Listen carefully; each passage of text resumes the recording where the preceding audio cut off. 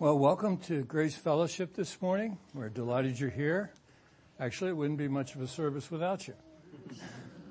So we are happy that you're here.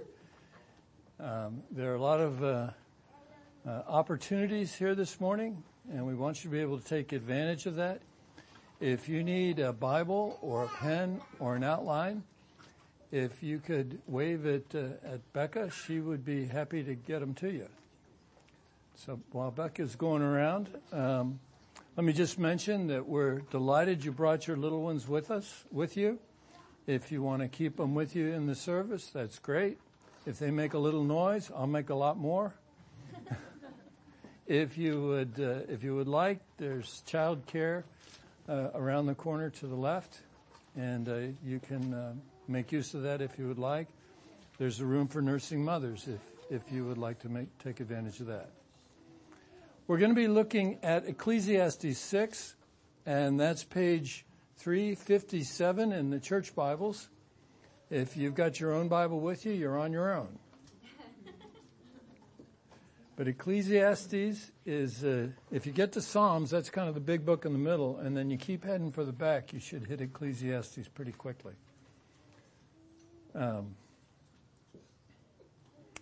Today, as we look at Ecclesiastes 6, as it says on your outline, we're going to take a deep dive into the dark side.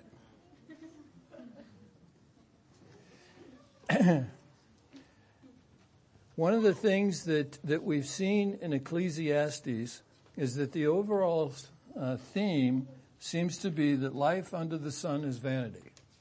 Now, most of us get happy when the sun is out. But he's using this expression to just talk about life on this planet. And that it's characterized by vanity. Now, this word is often translated smoke or mist.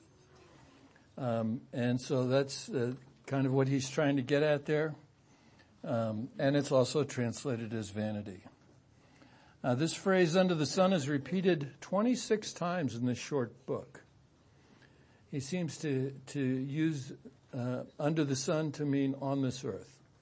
Solomon emphasizes life's vanity. You might even talk about Solomon as being jaded. As you read through his story here, he tried it all. And he came to the conclusion it doesn't work. So it's really a good word for us. Many times we are tempted to envy the rich and famous. The beautiful and the bold, right? The bright, the beautiful, the bold. That's kind of the people that we envy. And all too often, their lives are anything but bright and beautiful and bold. And so Solomon is describing what it's really like for someone who has had it all. I think that most of us would agree that apart from God, life is vanity. As Paul writes in 1 Corinthians 15:32, if the dead are not raised, let us eat and drink, for tomorrow we die. And Solomon concludes that while life under the sun is vain, God has left joy in the world that can be found by pleasing him. In other words, there is a point to this life. His own viewpoint may be jaded because he walked away from the Lord. He tried the best this world has to offer. He concludes that the joys of the Lord are better. In other words, this world promises much and delivers nothing. God promises little in this world, but everything he delivers is worthwhile. So, do you want this stack of Confederate money? Or would you like this $1 U.S. bill? Well, if you're short on scrap paper, maybe the Confederate money is what you want. But actually, I'd rather have just $1 of good currency. And that's a lot of the point here. Chapter 6, Solomon has basically laid out his main argument in the first 3 chapters. And he's basically got it said. But what he's doing now is circling back and expanding on some of those points. And in chapter 6, he dives deeply into the dark side. He's talking about the emptiness of life while asking us hard questions to force us to think. Solomon begins to answer these questions in this book, but we don't get the full answer until the New Testament. The questions in verse 6 do not all go to the one place. In verse 8, what advantage has the wise man over the fool? Verse 8 again, what advantage in good conduct? Verse 11, what advantage in more words? And verse 12, who knows what is good? In verse 12 again, what will happen after we die? So let's pray and then I'll read Ecclesiastes 6. Father, as we get into your word and as we look at the things that you said through Solomon, we pray you would enlighten our eyes. Father, give us wisdom and insight in this deep dive that we're taking. Help us to think deeply on these questions that Solomon raises. Help us to find the answers in you and in your Son. And we look to you in his name. Amen. Ecclesiastes 6, there is an evil that I have seen under the sun, and it lies heavy on mankind. A man to whom God gives wealth, possessions, and honor, so that he lacks nothing of all that he desires, yet God does not give him power to enjoy them, but a stranger enjoys them. This is vanity. It is a grievous evil. If a man fathers 100 children and lives many years, so that the days of his life are many, but his soul is not satisfied with life's good things, and he has no burial, I say that a stillborn child is better off than he. For it comes in vanity and goes in darkness, and in darkness its name is covered. Moreover, it has not seen the sun or known anything, yet it finds rest rather than he. Even though he should live 1,000 years twice over, yet enjoy no good, do not all go to the one place. The toil of man is for his mouth, yet his appetite is not satisfied. For what advantage has the wise over the fool, and what does the poor man have who knows how to conduct himself before the living? Better is the sight of the eyes than the wandering of the appetite. This also is vanity and a striving after wind. Whatever has come to be has already been named, and it is known that what man is. It is known what man is, and that he is not able to dispute with one stronger than he. The more words, the more vanity, and what is the advantage to man? For who knows what is good for man while he lives, the few days of his vain life, which he passes like a shadow? For who can tell man what will be after him under the sun? So we're at point 2, a deep dive into the evil, heavy, and grievous. Boy, it's just what you wanted to hear on a Sunday morning, right?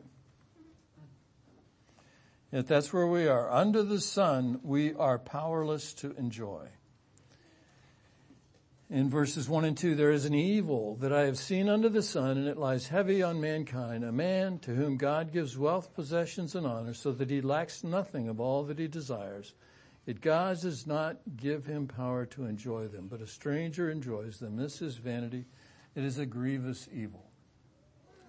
If any people in all of history would be happy because they have stuff, it is us. And how happy are we? Oh, we have our moments, right? But in general, is life a tra-la-la-la-la-la-la? Probably not. And so in our lives, we have the proof of what Solomon is saying. Yes, there's things that we can enjoy, but many, many times life seems wrong, heavy, and grievous. We heard this story this morning about this older gentleman being beaten to death after serving a town for years and years. Vanity, vanity, a striving after wind.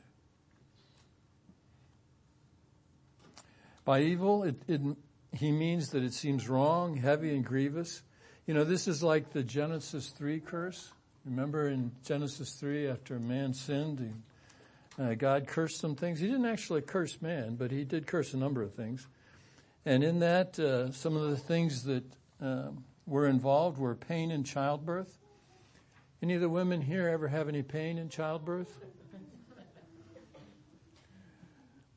Anybody would describe that as the greatest pain you ever had in your life? Oh no, it was easy, right? Wow. And why does God do things like that? Why would he do that? Well, what he did, and man gets the work filled with pain, frustration, toil, and sweat. It seems like punishment, but the purpose is redemption. The reason God does that is redemption. What he is doing is allowing man to experience the rebellion of what God has put him in charge of, just like God experienced the rebellion of his creation. What did we do to God when we rebelled? Right? We told him, no, we're going to figure out what's good and evil. We're not listening to you. What do you know anyway? You only made the place. And he wants us to understand what we really did. So he allows life to rebel against us.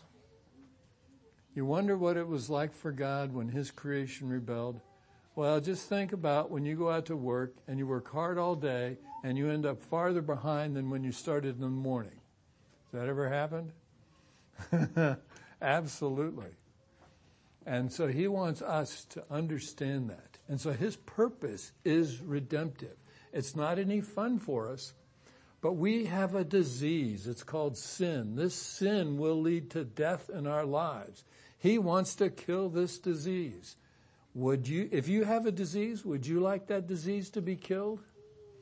How's it going to feel when that's happening? It's going to feel like part of you is dying. It's okay. It's a bad part. We want it to die.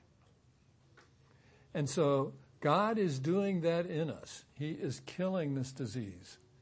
Yeah, it feels like death.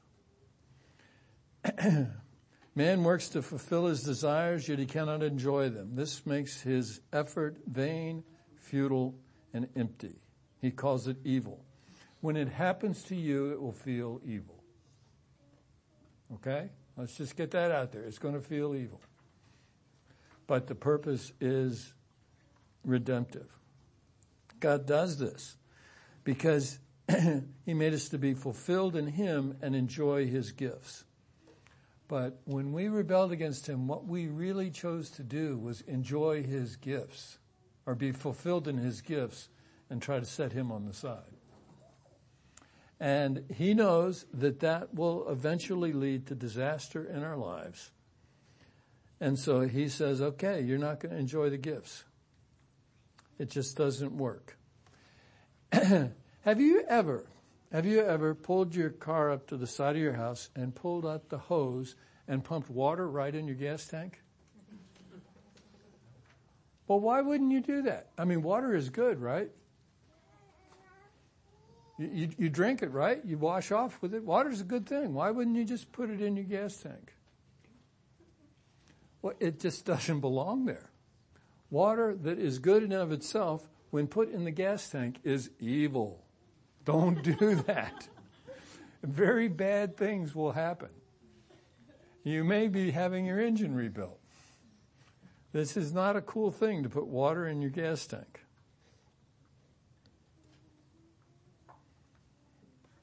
So it's the same thing for us. When we try to put God's gifts ahead of him, it's like putting water in our gas tank. Those gifts are good. They do not, when we try to worship them, they become evil to us. So when Solomon calls it evil or wrong, he's tapping into our feelings about life rather than saying that God is declaring it morally wrong. Apart from God's intervention on this planet, things are pretty hopeless. But because of his intervention, all these grievous things can draw us closer to him. But it will feel evil when it happens. Does that make sense? It's going to feel bad. But God can actually use it for good. Children, long life, and fame cannot satisfy the soul. Verse 3, if a man fathers 100 children and lives many years, so that the days of his life are many, but his soul is not satisfied with life's good things, and he has no burial, I can say that a stillborn child is better off than he. Solomon may be getting autobiographical here. It says in the scriptures that he had 700 wives and 300 concubines. Actually, 100 children was well within the range of possibility for him. And he certainly did have a long life. And what he's saying is, that you're not satisfied with these things, then someone who dies before he is born is better off. That's a pretty stark contrast.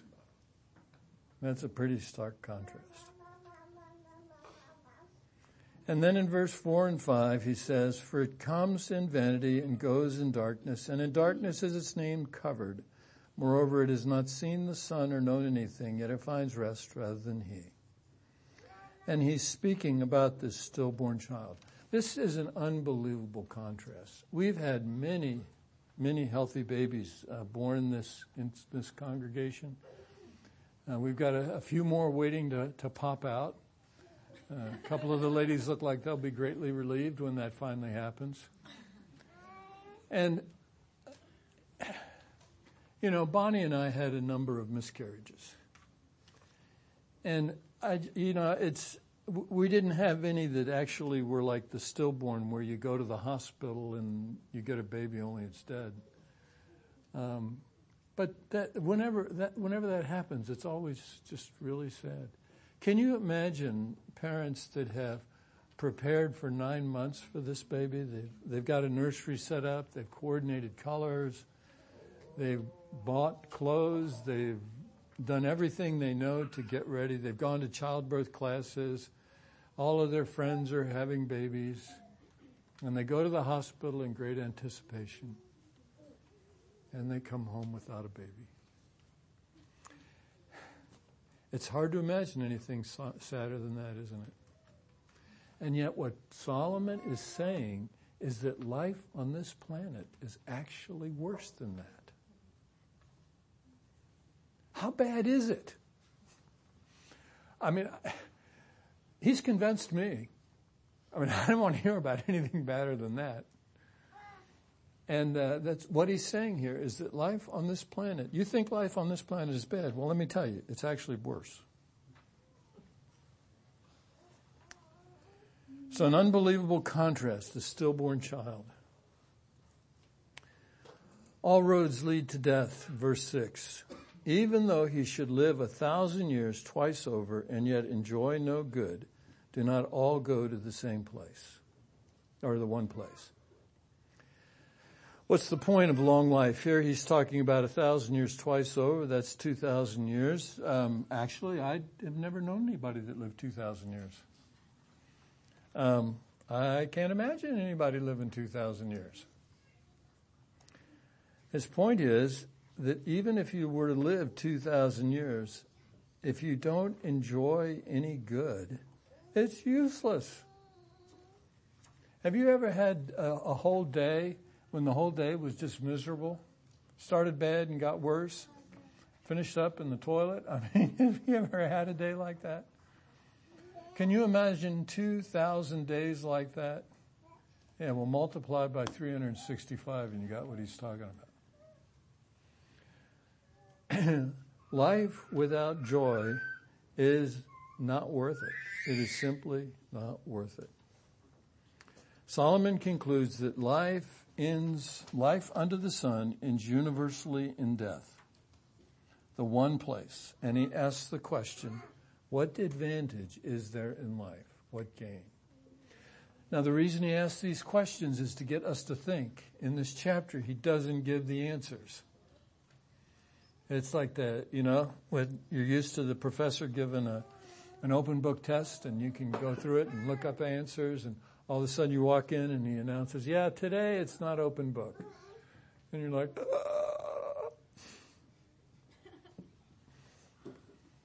So this one we actually have to think about. In verse 7, so that finishes up the first part, a deep dive into the evil, heavy, and the grievous. All roads lead to death. Not a happy thought. Now we're going to go deep into toil and wisdom.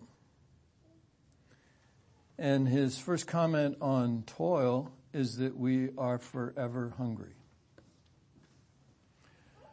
In verse 7, all the toil of man is for his mouth, yet his appetite is not satisfied. So what is he talking about here? Some of you know that for a number of years I've struggled with my weight, and a few years back I managed to lose a bunch, and still fighting that battle here, and trying to make it so there's less of me to love. Why is keeping the weight off so hard? Well, it's because having something to eat, if Bonnie fixes it, is always good. It tastes good. And so no matter what's happening in my day, I can always get a little boost. Yeah, just a little boost. And you know what? If a little boost is good, another boost must be better. Right? And about 20 boosts later, where are we?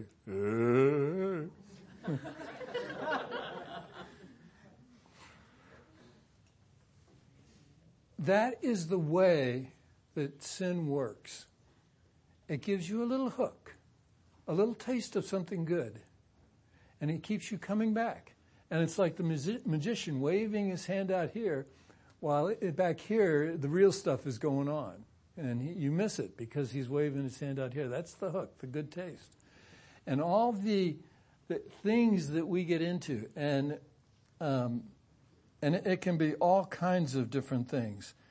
It can be drugs, it can be drinking, it can be sex, it can be relationships, it can be children, it can be any of the things that we take pleasure in. When we start making that our fulfillment, it breaks. It can't bear the load. It can't carry the freight. And so it breaks, and I end up fat. Or if my particular problem was drugs, I'd end up a drug addict. Or another one of my favorite ones was raised at my pappy's knee with this one, and that's the way to deal with life is anger. And you know what? Anger really works. It actually does. Just get really good and angry, and people start jumping around, They try to get out of your way, try to keep you happy. And what does it result in? Ruined relationships and terribly embarrassing behavior. See, it's a little bit of a thing that kind of works a little bit. And then the end of it is it's awful. It's really, truly awful. And so any of those things that we get into, the pornography, the constant pursuit of relationships, when we start believing that this other person is finally going to make us happy, and I really wish that were true. If anybody could make a man happy, it would be Bonnie. I mean, she is just totally over the top. The trouble is me. I'm not satisfied. And so none of us can be really happy with another person.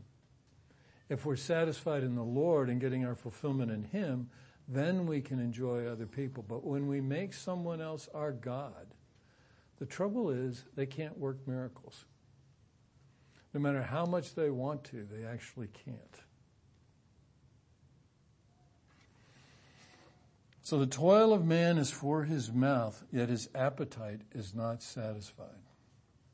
All these desires we have for good things, they are fine as long as we keep them in their place. So forever hungry. And then what advantage is there in wisdom or in good conduct? Verse 8, for what advantage has the wise man over the fool, and what does the poor man have who knows how to conduct himself before the living? Within limited bounds, wisdom and good conduct work. Right? As long as our expectations of good conduct and its effect and wisdom, we can get good results. The problem is that when we expect those things to give us only the satisfaction that the Lord can provide, then they break. They can't do that. We need to choose to be satisfied with what the Lord provides. And point C, a bird in the hand is worth two in the bush, but you still don't have what you want. Better is the sight of the eyes than the wandering of the appetite, for this also is vanity and a striving after wind. In other words, what you see is what is right in front of you. In other words, what you have is what you see. And that's much better, actually, than this appetite that just is constantly wandering. Have you ever been like that? That as soon as you get one thing, you want another thing? And as soon as you get the one thing, it's like a kid on Christmas morning. How long does a new toy last? And basically till about Christmas dinner. And then that new toy is now an old toy. So the appetite constantly wanders. And even though we have gotten what we wanted before, now we want something different. And as Solomon says here, this also is a vanity and a striving after wind. Have you ever tried to catch the wind? Yeah, now if you have a sailboat, maybe that'll work. But we're not sailboats. What's the secret to contentment? The secret to contentment is not in having what you want. It's in wanting what you have.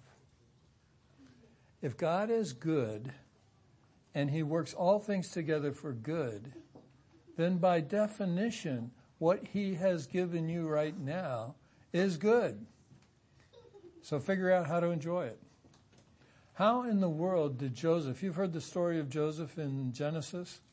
How in the world did Joseph emerge from that prison not a bitter, bitter man? How did that happen? It was his story in summary. He was sold into slavery by his brothers because he was more talented and more successful than they. And also he was a little arrogant snot, but other than that.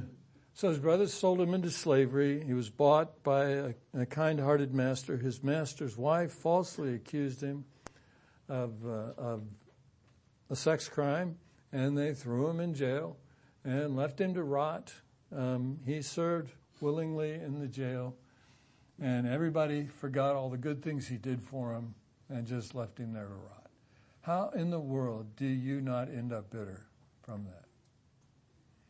And I submit to you that Joseph knew this, that he learned how to be content with what he had rather than focusing on having what he wanted. It's not getting what you think will make you content. The secret's in being content with what you have. So finally, we arrive at some deep questions.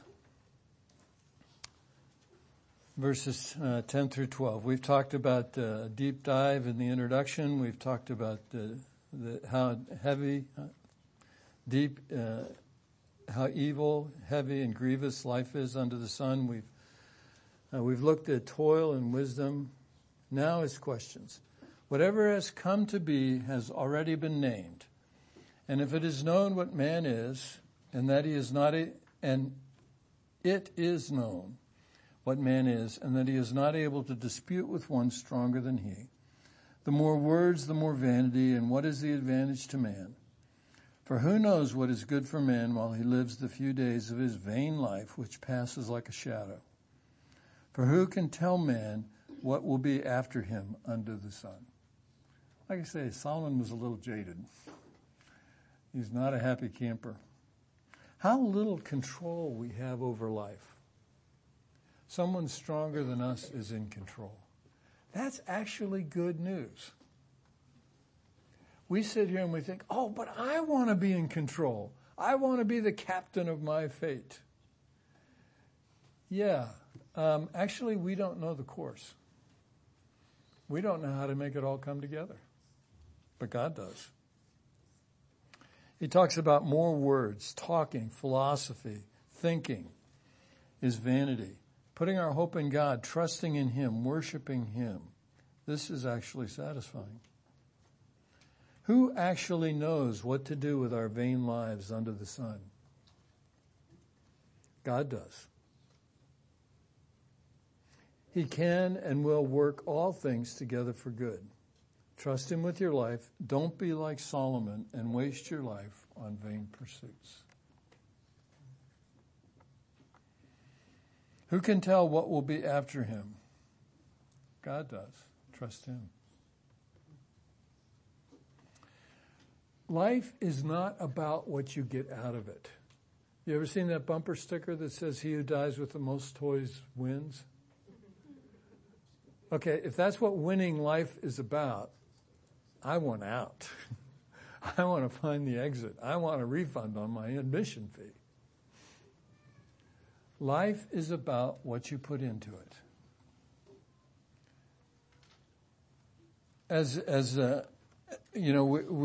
Many of you are in college and you've heard all the stuff about, find what you really enjoy, find what really makes you happy, and then go do that. And the problem with all of that, of course, is that life happens.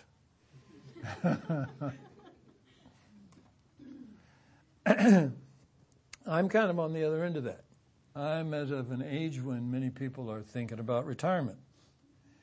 And, of course, that means I get lots of ads and brochures in the mail.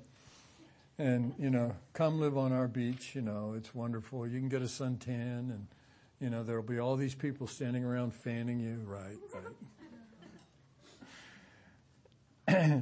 And so what they are trying to allure me with is that I've paid my dues. Now I can sit back and let somebody else do the work. And you know what? I can't imagine a quicker way to turn a retirement into a vanity than that. And really what I'm thinking about in terms of my retirement is, what can I do to make some more contributions? Because it's actually, I get more satisfaction out of helping and contributing than I do about getting rewarded. And it's just really true. So the lure of retirement, and again, it's just like what I was talking about with eating. Yeah, kicking back on a beach, and as long as I had a shady spot and cool breeze and a good book, yeah, that'd be good. I wouldn't even need the beach. But the thing is, what would a life be like that was only a shady spot, a cool breeze, and a good book? Yeah, get pretty boring. So Solomon asks us all these rhetorical questions to get us beyond thinking on the surface, beyond what we can see, beyond under the sun. We have to look to heaven. And with all this talk about how evil our lives are, how grievous, how heavy, there was a day when all the evil that has ever existed on our planet, all the sin, all the vanity, all the frustration, all the pain was poured out on the one truly good man who ever lived. How does that compare to your bad day? If anybody ever had justification for complaining about their day, it was Jesus. And he was like a lamb to the slaughter.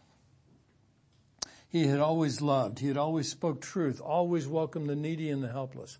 It was the greatest injustice ever done on this sorry planet where we live. The one and only good man was horribly executed for everyone else's sin. Nothing that has ever happened or will ever happen to any of us will ever be that bad. Yet God took that horrible evil and turned it into the greatest good ever done in all of history. In raising Jesus from the dead, God, through that incredible evil, accomplished the salvation of the world. If God could do that, surely the frustrations, the vanities of our lives will be no problem for him. I don't know how he will work everything together for good. And I've been through some things that I've got my doubts that he can even pull it off. But looking, or at least I don't know how he could pull it off. But looking to Jesus on the cross, I no longer doubt that he will. Let's pray.